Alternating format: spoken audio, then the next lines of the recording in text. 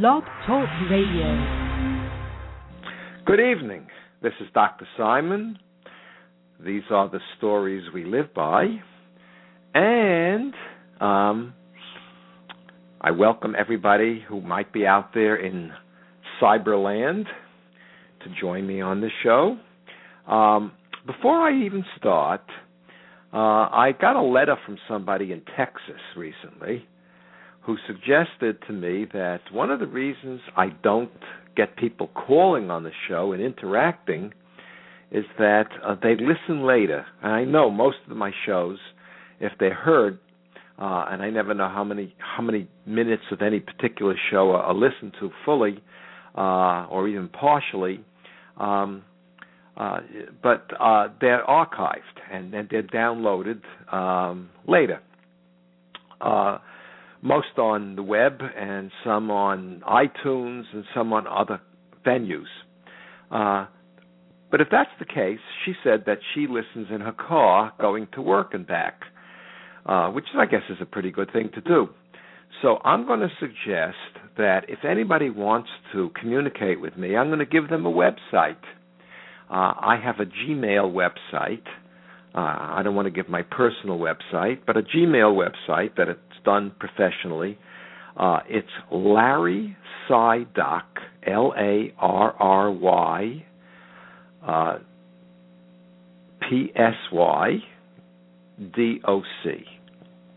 and it's at gmail.com. So if anybody would like to write, I'd be delighted to get whatever messages there might be and hold a dialogue that way, go back and forth, and maybe build up a little bit of daily response to this show, which I do from now and then, and sort of feel that I'm moving into another cul-de-sac. I don't know if my friend is on the show with me, Jim Morrison, today. He's going to overseas for a while, and I don't know if he's gone yet, but that doesn't matter. I promised, and I will set up a show when he gets back talking about the medical model and its virtues, and we can discuss that. But tonight I wanted to follow up our last show. I don't believe, and I've said this many times, that at our present rate of social evolution and human evolution, that we can do anything but continue to destroy the planet we live on and continue to destroy each other in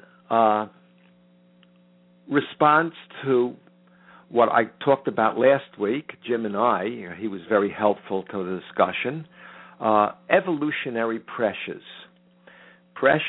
to satisfy our own personal needs, to protect our offspring and those who share our genes, and ultimately to protect our group and defeat other individuals and groups who might compete with us for the passage of our genes and our needs, our personal genes and needs, into the next generation. Again, we live on a planet in which sooner or later you stop eating other creatures on the planet, be they vegetable or animal, and become eaten ourselves. Freud, I want to talk a little bit about today because psychoanalysis, I've never become a psychoanalyst. It was something I never went through the training, and I'm glad I didn't, because as I've spoken about in the past, psychoanalysis, which could be and is in many ways a wonderful set of stories, and I'll talk about some of them tonight, ended up in many ways to be a struggle between cults, very much in the way that the evolutionary theorists would predict. That is, hostile to any ideas and views that run from the out-group, while trying to impress and get the public to sign on to each particular in-group, whether it was Freud's theory or Horney's theory, which I like very much and we'll discuss tonight, or Sullivan's theory, or ego psychology, or all of the other theories. I mean, and if you broaden the view, behaviorism as a theory was self-aggrandizing. Humanism was self-aggrandizing, in which there was really, across these ideas, very little meeting of minds.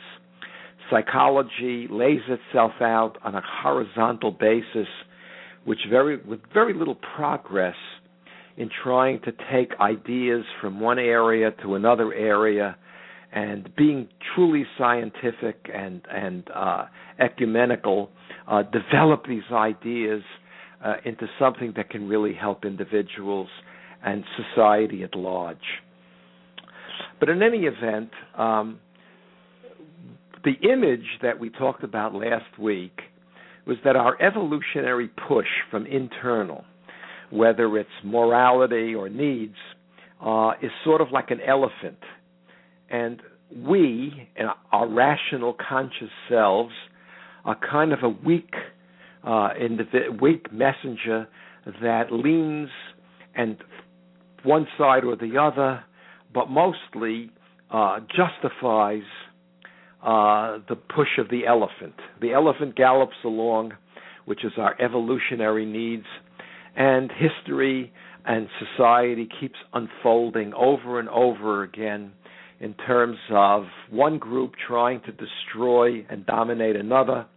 And this week, particularly awful on the news, the poison gas attacks in Syria, Egypt, flirting with democracy, which I'll talk about again tonight as possibly our only way out, in which the Muslim Brotherhood and the dictatorship of the military and caught in the middle are what might be called liberals or moderates or cosmopolitan individuals who want neither, being caught in the middle, but ultimately turning to the dictators in order to defeat what they see as the dangers from the Muslims, from the Muslim Brotherhoods, from the ultra-right Orthodox, who, even though they were apparently elected democratically,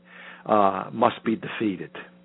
And so you have a country on the verge of civil war, hundreds already killed, and who knows how far and how difficult this struggle will be, as ultimately evolutionary theory predicts that the outcome will not be a good one, because the pressures of my tribe against your tribe and our tribe against their tribe and this individual against that individual will continue, and as the weapons get worse and more people join one tribe or another, the devastation gets greater and greater. So I'm not particularly optimistic about anything happening to change all of this, but in any event, I want to continue and hopefully find a way in which we might think about a way out. I was surprised that Jonathan Haidt never discussed, who was the author of the book on the righteous mind that we discussed last week, never discussed Freud. Because Freud's theory, in many ways, really sits very nicely side by side or even on top of the Haidt book or the general theory of evolutionary psychology.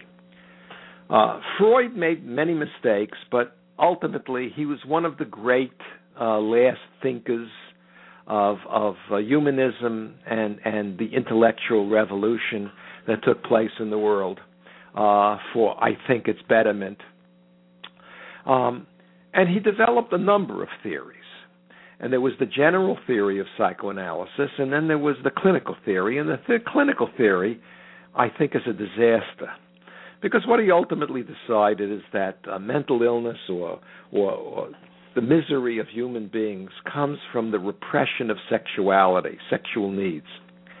And while in the Vienna of his time, when there was so much repression of sexuality, there might have been a kernel of truth or reality to that theory, ultimately I think it fails. And if Freud was alive today to watch what happens when the ultimate and total destruction of the repression of sexual desire takes place in a society such as ours, I think he might have revised the theory that all misery and all neurosis and all psychosis somehow grows out of repressed sexuality. However, his insights as to how able we are as human beings to deny facts or what might be called reality, our ability to construct fantasies that deny anything that we don't want to see as true, and our ability to create more fantasies that construct anything that we want to believe is true is magnificent. And his theory, let me go a little bit into the theory, is a kind of a tripart, the general theory, is a tripart theory of human beings, human cognition, human psychological functioning, in which there's an id. And the id, basically our needs, whether you see them as evolutionary or as biological, or biological through evolution. Freud was not a big evolutionist. In fact, I'm not going to get into this at all. He was not a Darwinian evolutionist. He was a Lamarckian evolutionist. And for those of you who have an interest, put in Lamarck, Lamarck, into your Google, and it'll give you a brief or a long description of Lamarckian theory. In any event, which is discredited today, largely discredited. In any event, Freud's theory of the id as our basic biological push for sex, aggression, the things we want, the basic desires, basic human needs, is directed by the ego. And the ego, if you took it from the point of view of last week's evolutionary theory, is the rider on the elephant. And the rider is really a very weak figure, again, just directing and planning out how to best satisfy the needs in the elephant. So the ego is that which deals with satisfying needs in reality, or ultimately with its defenses, creating fantasies and distortions that protect the individual from trying to accept or recognize non-satisfaction of needs. Now, the third part of the personality is the superego, and the superego really conforms to what we might call our conscience. But the superego is made up of the internalization of the authoritarian and authority rules that are given to us within our tribe and our family and our group at any given time. So the superego really is not more realistic in terms of the values it has than the id. The superego often, as psychoanalysts of the Freudian ilk put it, hates the id because the id should not be satisfied. And of course, that's the kind of morality that exists in strict orthodox religions of many kinds, particularly in the Vienna in which Freud lived. Sex had to be repressed. Well, not all sex had to be repressed. Men could have sex with individuals, with women who were not the Madonna, but basically were the whores. And the whore-Madonna complex is discussed in evolutionary theory. So that there was a kind of a wink and a nod. If a man had sex with a fallen woman, it was okay, as long as he didn't get caught. It was really the control of women's sexuality that was really at issue here. But Freud never really dealt with that. And in fact, we know now that the whole Oedipal and Electra complex that Freud built up, in which the real core of our neuroses and our psychoses is the repression of the desire of the male for his mother and the female for the father, is really reversed. Most of the patients that Freud worked with who were women had in fact been sexually abused. And it wasn't that they were denying sexual desires for their father.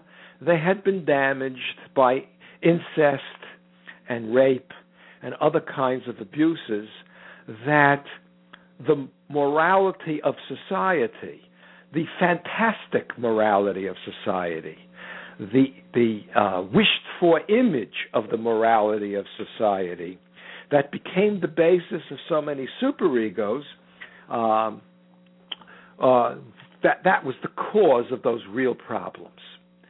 So that part of the sexual theory, now most of us don't believe that Freud consciously was a con man, although there are many who believe in the clinical theory he really was a con man.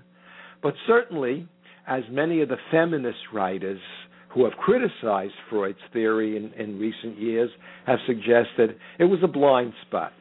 Because had Freud actually written that these women and their neuroses and psychoses and psychological problems were the result of reality problems and not fantasy, had he been aware that his theory of the Oedipus complex and the Electra complex were his fantasies, he would have been ridden out of town on a rail. He would have been tarred and feathered. He couldn't have been able to become practiced because he would have been a whistleblower. And we know from history that whistleblowers are not cheered on and thanked for bringing to the public and bringing out in the light what powerful people do that is destructive, but in fact are attacked. Not only attacked by the powerful that are illuminated and shown to be what they are, the hypocrites and the most dangerous of people, but by those who have a need, an evolutionary need, if you will, to believe and hold on to the moral dictates of right and wrong that are created by these powerful individuals. It's the woman who's at fault. And even today, in many trials, a woman who was raped will be shown to be the perpetrator, in effect, having overstimulated the rapist in terms of her own dress, her own sexual behavior, and ultimately raped by the court. Although that may be changing a little bit, but I'm not sure how much it'll change ever, because the evolutionary pressures which underlie, or to use Freud's term, the impressures that ultimately end up forming the superego through the needs of the powerful to create a story that frees them from the responsibility of the damage that they do, and the acceptance of that story by so many of us, where our conscience creates values or follows values that really don't protect victims but protect the powerful. That just rolls on and shows us the dangers of the lack of insight that we might have when we accept and recognize that Freud's cynicism ultimately about the human race and about us as individuals is really quite warranted. So, is there a way out of any of this? What does psychoanalysis talk about? Well, psychoanalysis tries to, as a therapy, Freudian therapy, to strengthen the ego so that more reality-based decisions can be made.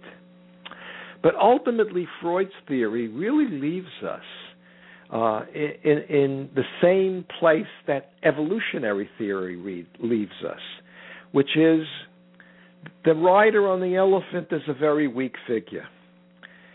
Subsequently,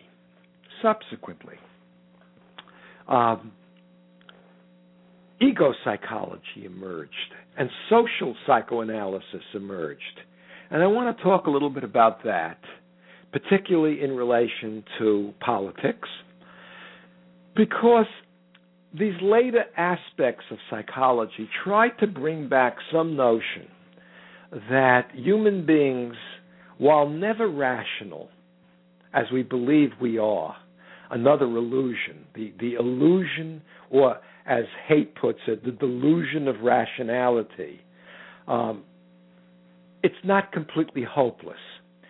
Now, while I do believe it's hopeless for us as a species, and I do believe this, I just, as I put on the news or I read the Times every day, it gets worse and it gets worse and it gets worse, but I still believe, as I used to believe in many ways, that maybe the species can be helped one individual at a time, because modern psychoanalysis and modern psychotherapy that comes from it, the psychotherapy that I've talked about many times, where the therapy has a quote, because it's not real therapy, it's a form of education that can help individuals, I believe, pursue democratic forms of politics, which, again, I'm going to go into tonight, and help more of rational decisions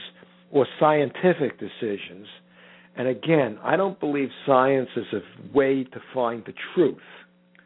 What I believe is that, oh, look, somebody's here. Is that, let's see who that is. Hello? Hello? Larry, it's Jim. Oh, I'm sorry. I was walking around the room and babbling at the same time. That's okay. I got in a little late because I misunderstood what time you were going to go on. Yeah, I changed it tonight. Yeah, well, it was something I want to watch on television later, so I changed from 8 to 7:30. I didn't pick that up. So I've been listening for the last few minutes anyway, very interested. I don't have a lot to contribute except to suggest that if Freud was a con man, I think he did a pretty good job conning himself also. Well, that's the point. I'd really just like to hear what else you have to say. I'm particularly interested about the political aspects that you... Yes. But in any event, so I'll go on and babble a little while longer, and then we can see what else happens. But so if we go back and look at what psychoanalysis, and I never finished psychoanalytic training. I got caught up and I saw the politics that involved the cult or the tribal nature of psychoanalysis. But then again, there was a tribal nature in all of psychology. The behaviorists hated the psychoanalysts, who hated the behaviorists, and they all hated the humanists, such as Carl Rogers and Abraham Maslow. And rather than create a dialogue, and the clinicians, hated, most of all, anybody who tried to do experimental verification of any of these ideas. So there was a kind of a tribal war going on, as, again, well predicted by evolutionary theory and even Freudian theory, that we advance our own ideas and we create whatever fantasies and needs we have and morality that we need to justify the actions that we take to protect and advance both our individual and our tribal needs. In any event, the Psychoanalysis that I became much more interested in was like ego psychology, which suggested, again, on an individual basis, that individuals were capable of developing a kind of viewpoint in which they step out of themselves and look back on their own ideas in a way, as to the expression I always use now, is to own them, to be critical of them. The social psychoanalysts, and I want to talk tonight about Karen Horney, because while I don't think she had the most magnificent and elegant theory, there's so much in Horney's theory that I really enjoy. And when I read her book, The Neurosis of Our Time, a number of really wonderful books, I kind of saw myself as a person and as somebody who really had to do something about my own behavior on the pages of her book. All of these individuals, while they never said it, were really espousing a kind of a democratic, and the newer theories of psychoanalysis, I should add, the interpersonal theories of psychoanalysis, in which it's recognized that when we interact, we create each other. We really don't know where one of us ends and the other one begins. And so there is no doctor-patient, but there are two individuals struggling to understand each other and recognize that in the understanding of one another, we transform each other. I love that idea. There's something wonderfully elegant and hopeful in the idea, even if it doesn't lend itself to experimentation and statistical analysis. But it says that we create each other's stories as we interact and tell each other stories. That when you hear yourself say a story to somebody who really understands it, you begin to understand it yourself. You begin to own it. So I loved Horney's theory, and let me talk a little bit about her particular theory. Horney, first of all, my students always used to read her name as Horny, and she was not. She was not a horny lady. She was born in Vienna.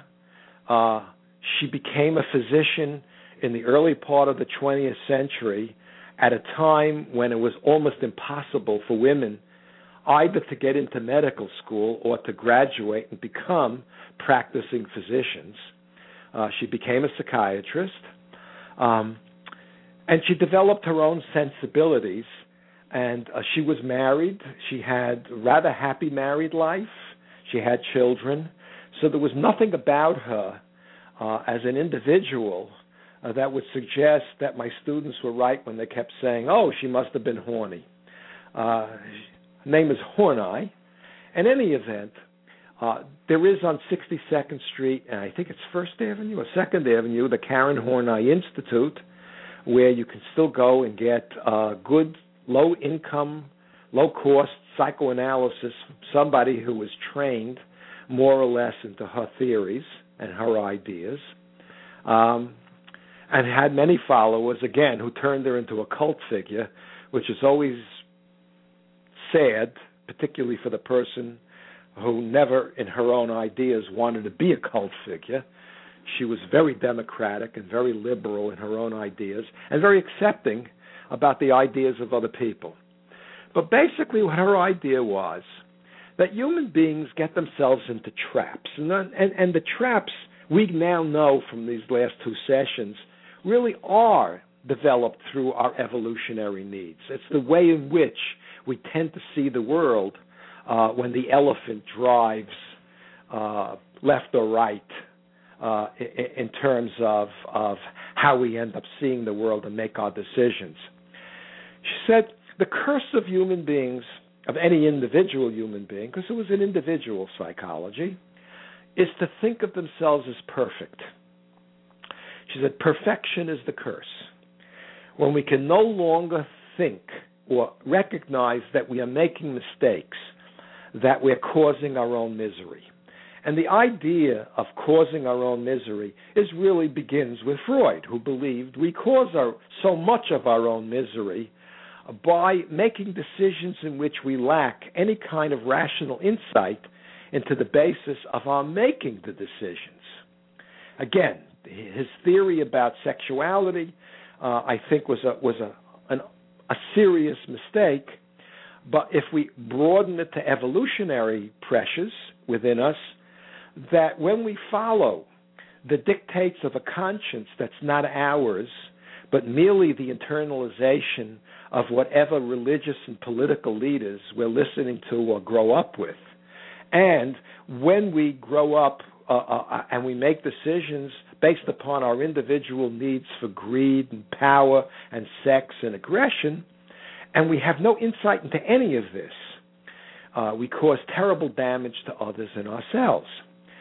So that there has to be some basis for mediating this or changing this. And when we think we're perfect, when we can't accept that we make serious decisions and serious problems without any real insight into how flawed and how puny and how sad our decision-making process is from our own personal, individual point of view, rather than we're carrying on the history of biology, or we're carrying on the history of our group, of our tribe, then we're really at the mercy, total mercy of these forces. And again, I don't ever believe that enough human beings will rise up and say, I'm going to be a much bigger rider, and the elephant will shrink, and the rational or the scientific, the factual seeking human being will make better decisions. I don't think that's going to happen, or at least not in time. But in any event, what Hornite saw was that human beings have certain styles or movements, as she said, to protect themselves from vulnerability as they search out an idealized self, as they try to be more perfect. And there were three basic interpersonal tendencies, and that's why her theory is called a social theory of psychoanalysis. One is the theory to dominate others, is to seek power, or as she put it, to move against people. And this is the individual who seeks to control. These are really, in many ways, the politicians, whether they're the politicians of society, whether they're politicians of the family, or the authoritarian, and it's always the authoritarian, a principal, a religious leader who says, I know best, and you have to, and you better listen to me and believe what I say. This is the moving against. And ultimately, this individual destroys him or herself, because in trying to be perfectly in control, they discover it's absolutely impossible. And so the more in control a person tries to be, the more they seek, as she puts it, total mastery over themselves and other people. And this is, by the way, where I saw myself on an intellectual level, because 40 years ago I had to be the smartest dude in the world, and it was destructive because there were people, colleagues and students who really did know more than me, but it was so hard to accept I had to know more than them. And so the more you struggle to become an individual who masters everything, who's perfectly masterful, the weaker you become. The more you bring about, said Horney, your worst nightmare. The other tendency she talks about, two other tendencies, is moving towards people.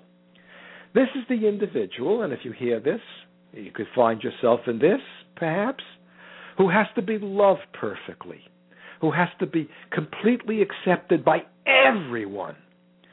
I don't know about you, but I've discovered that you can have a couple of close friends and a couple of people you love, and then you can have a bunch of acquaintances, but everybody is not going to like and love you. This is the individual who gives away everything, who agrees with everyone. This is the individual, and Horney saw this more as the woman, culturally bound, whether she saw it or not, who finds the masterful man, culturally bound as she saw it, and says, yes, my dear, I'm going to listen to you. I have nothing to say. I'll do everything you say as long as you don't reject me. And the more this individual does this, says Horney, the more perfectly agreeable, the more the individual says, expression I'll use, I'll kiss your ass, I'll give you everything I have if you will accept me, the more contemptible they find themselves and the more they find themselves rejected. So this is moving towards people. And the third tendency that Horney saw in people is moving away from people. This is the individual who says, I will reject before I can be rejected. I will let no one hurt me. I will not be wounded anymore. Although they don't say this consciously, because if they did, they would have some very clear insight into their own behavior. This is an individual or individuals who say, I am going to be alone and love it. And the more alone they become, the more miserable and unhappy they become, because we do, as human beings, need contact. We need affirmation. We need something more than ourselves. And I love her theory for this. And what Horney recognized is that unless the individual can look and say, I am going in the wrong direction, I am not powerful, I can't be liked by everybody, I can never be perfectly and purely independent, the more we can accept and own, that's my word, own, I don't think she ever used that particular word, the more we can own the things we do that cause us misery, the more trapped we are. But the more we can do that, the freer we can become. Larry, and I want to bring this back. I'm sorry. Yes, go ahead, Jim. Did Karen Horney see these three as being categorical, or were they dimensional? Or no, they were dimensional. Thinking those. And you can. All of us have all three in our behavior, but one tends to dominate. I see. Because it's a little hard. I haven't thought about this stuff for quite a few years. It's a little hard to think about the person who is simultaneously moving toward and moving away from people. Oh, I think when you see people, I know you're a therapist. You see it all the time. They try to move towards, and the moment they sense they're going to lose control, they reject. Or the individual who has to control everybody, but wants affirmation, wants good opinion, wants to be loved. The more they sense they would have to give up control. The husband who has to really let his wife speak out. Or the wife who really has to accept that the husband has something to say. The minute they then go back into their normal tendency or their natural tendency, their protective defensive tendency, the more that one dominates over the other, but the other is always there. And somebody who has to be loved by everybody wants privacy. Or I'm sure the President of the United States wants times where he can sit in a room by himself and read a book and not be bothered by the fact that there's a guy standing outside his door. I never knew this until some years ago, that the President of the United States has a guy standing outside every door of every room he's in, including when he's in bed with his wife, who has a attaché case. Yeah, the code box. With the code box that could send off thousands of missiles to end the world. Right. Right? Think about that. And who horrifying. wants that responsibility? Yeah. Or who takes that responsibility and doesn't get crushed by it. And the only way I can explain it is with some kind of psychoanalytic and evolutionary notion that this becomes invisible to the individual doing it.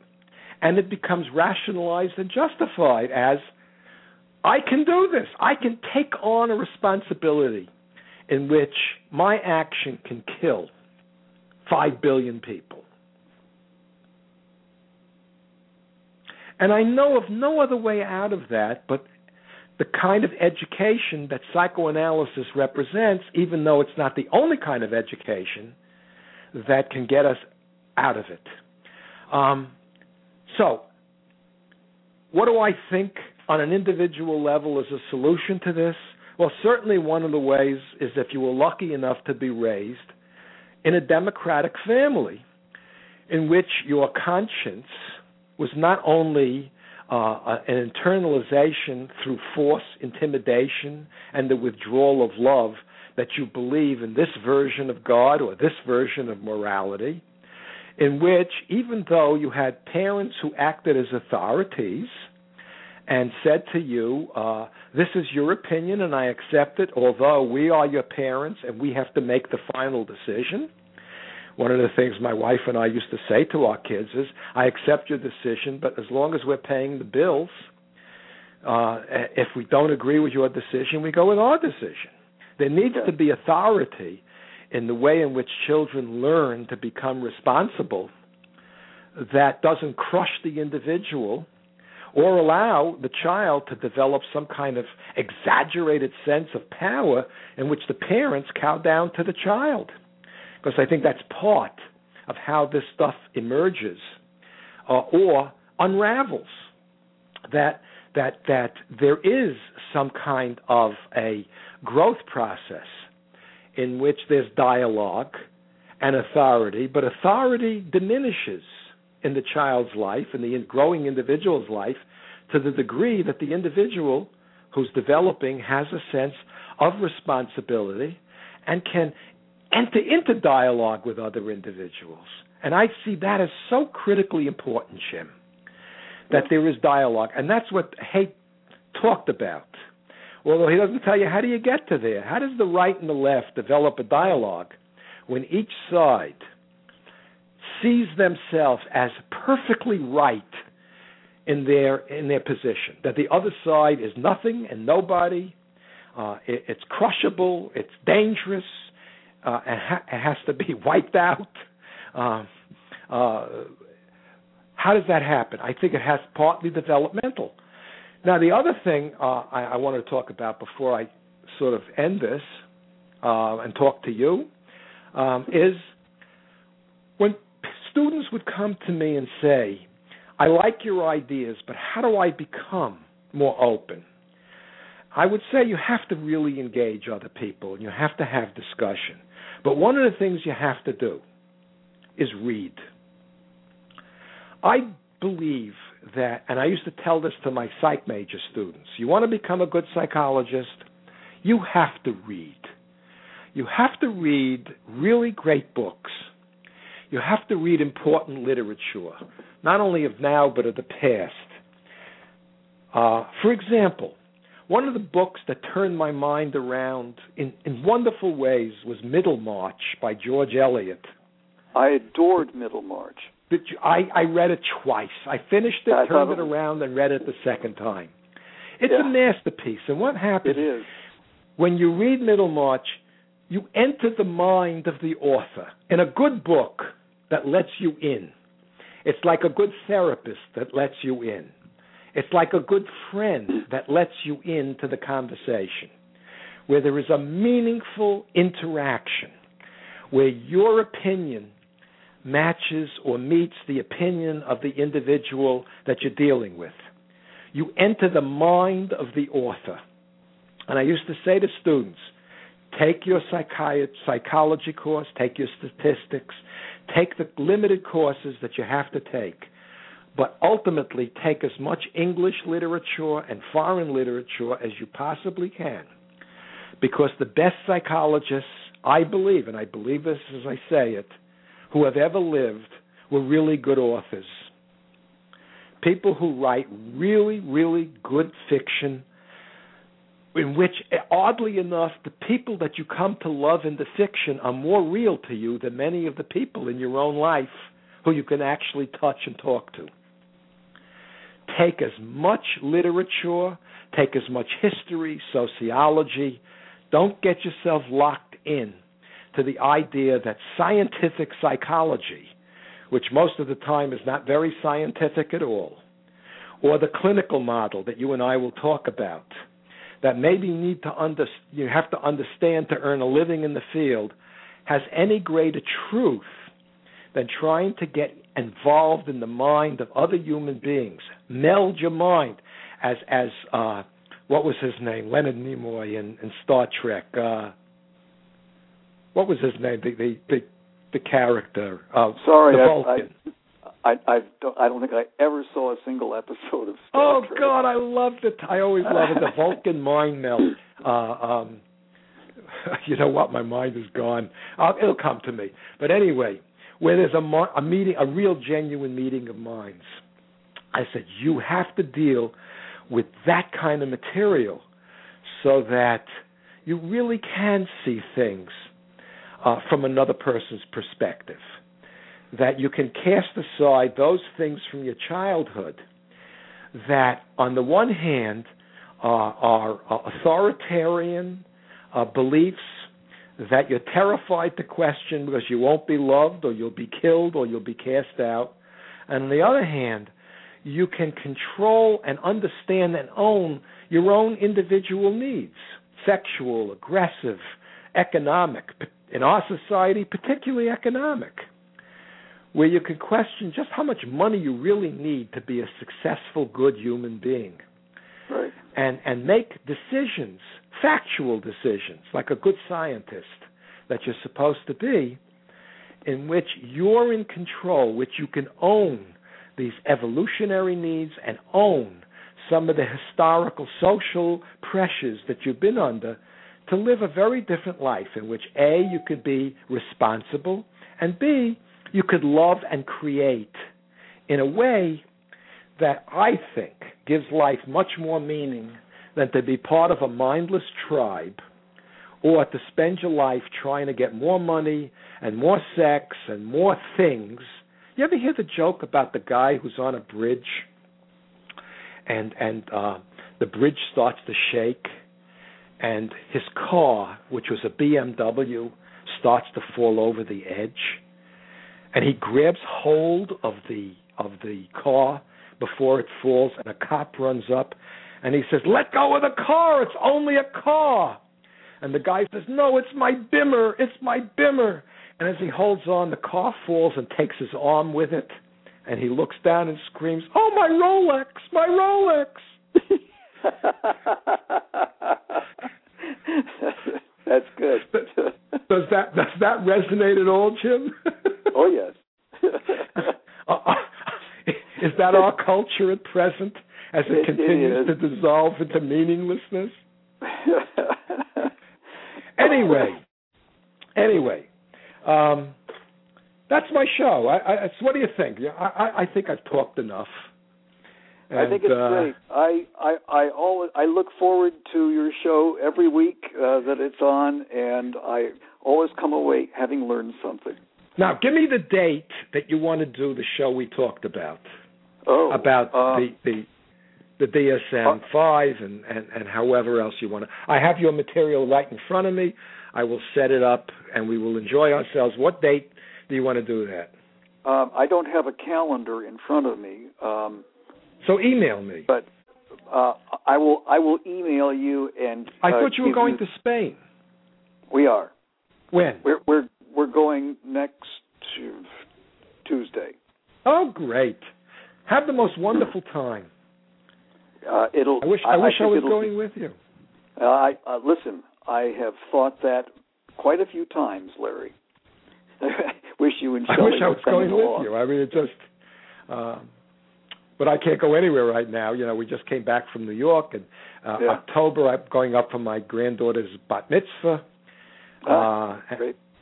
Yeah, which is nice. And we had a wonderful time up in New York. But in any event, so you'll email me the date, and I'll set it up.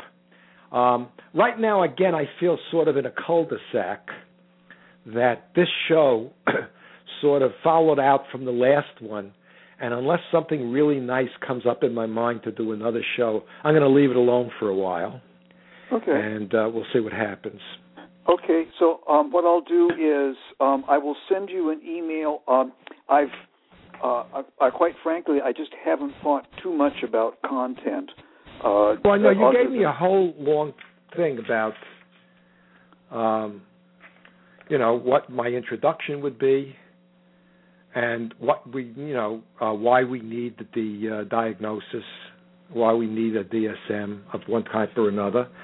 Right. So I'll set that up, and then I'll send it to you. And I'll get a date to you when I'll be back, and we'll do it, and we'll have a good time. Well, very good. Now, I want to read one more thing for anybody who's listening to this. Every time you think that politicians, and I always bash politicians because I'm scared of people, I had said a number of times on my show that the only politician that I ultimately admired was Gandhi, because he refused to become a politician. But there were two politicians in history, in American history, I liked. One is Lincoln, because I thought he was really okay, and the other was Truman. I thought Truman was really a remarkable individual, and this fits. Somebody sent me this about what she says is absolutely true. I can verify all of what I'm about to say about Harry Truman. Harry Truman was a different kind of president. He probably made as many or more important decisions regarding our nation's history as any of the other 42 presidents preceding him. And one of the reasons, as a Jew, I'm just indebted to him, is that while his wife was a vicious anti-Semite and he was attacked on all sides, he supported Israel's creation as a state. Right. And had he not voted for petition, it never would have happened. And history in the Middle East, for better or for worse, and from my point of view worse, would never have occurred. However, a measure of his greatness may rest on what he did after he left the White House. The only asset he had when he died was the house he lived in, which was in Independence, Missouri. His wife had inherited the house from her mother and her father, and other than their years in the White House, they lived there their entire lives. When he retired from office in 1952, his income was a U.S. Army pension reported to have been $13,507.72 a year. Congress, noting that he was paying for his stamps and personally licking them, guaranteed him an allowance and later a retroactive pension of $25,000 a year. After President Eisenhower was inaugurated, Harry and Bess drove home to Missouri by themselves. There was no Secret Service following them. When offered a corporate position at large salaries, he declined, stating, "You don't want me. You want the office of the president, and that doesn't belong to me. It belongs to the American people, and it is not for sale." How's that? I hadn't heard that quote before, but it is stunning. Even later on May 6, 1971, when Congress was preparing to award him a Medal of Honor on his 87th birthday, he refused to accept it, writing, "I don't consider I have done anything which should be the reason for any award, congressional or otherwise." As president, he paid for all of his own travel expenses and food. Modern politicians have found a new level of success in cashing in on the presidency, resulting in untold wealth. Today, many in Congress have found a way to become quite wealthy while enjoying the fruits of their offices. Political offices are now for sale. Good old Harry Truman was correct when he observed, "My choices in life were either to be a piano player in a whorehouse or a politician. And to tell the truth, there's hardly any difference." I love it. Is that fabulous? Somebody said that to me, and I said, you know what? I have to read that on the air because it really goes with the show I talked about today. which is this was a man who had his own personality and his own thinking and his own independence. Have a great trip, Jim. I'll do that. And I'll talk to you soon, okay? Absolutely. Take care, and good night to thanks everybody. So Bye.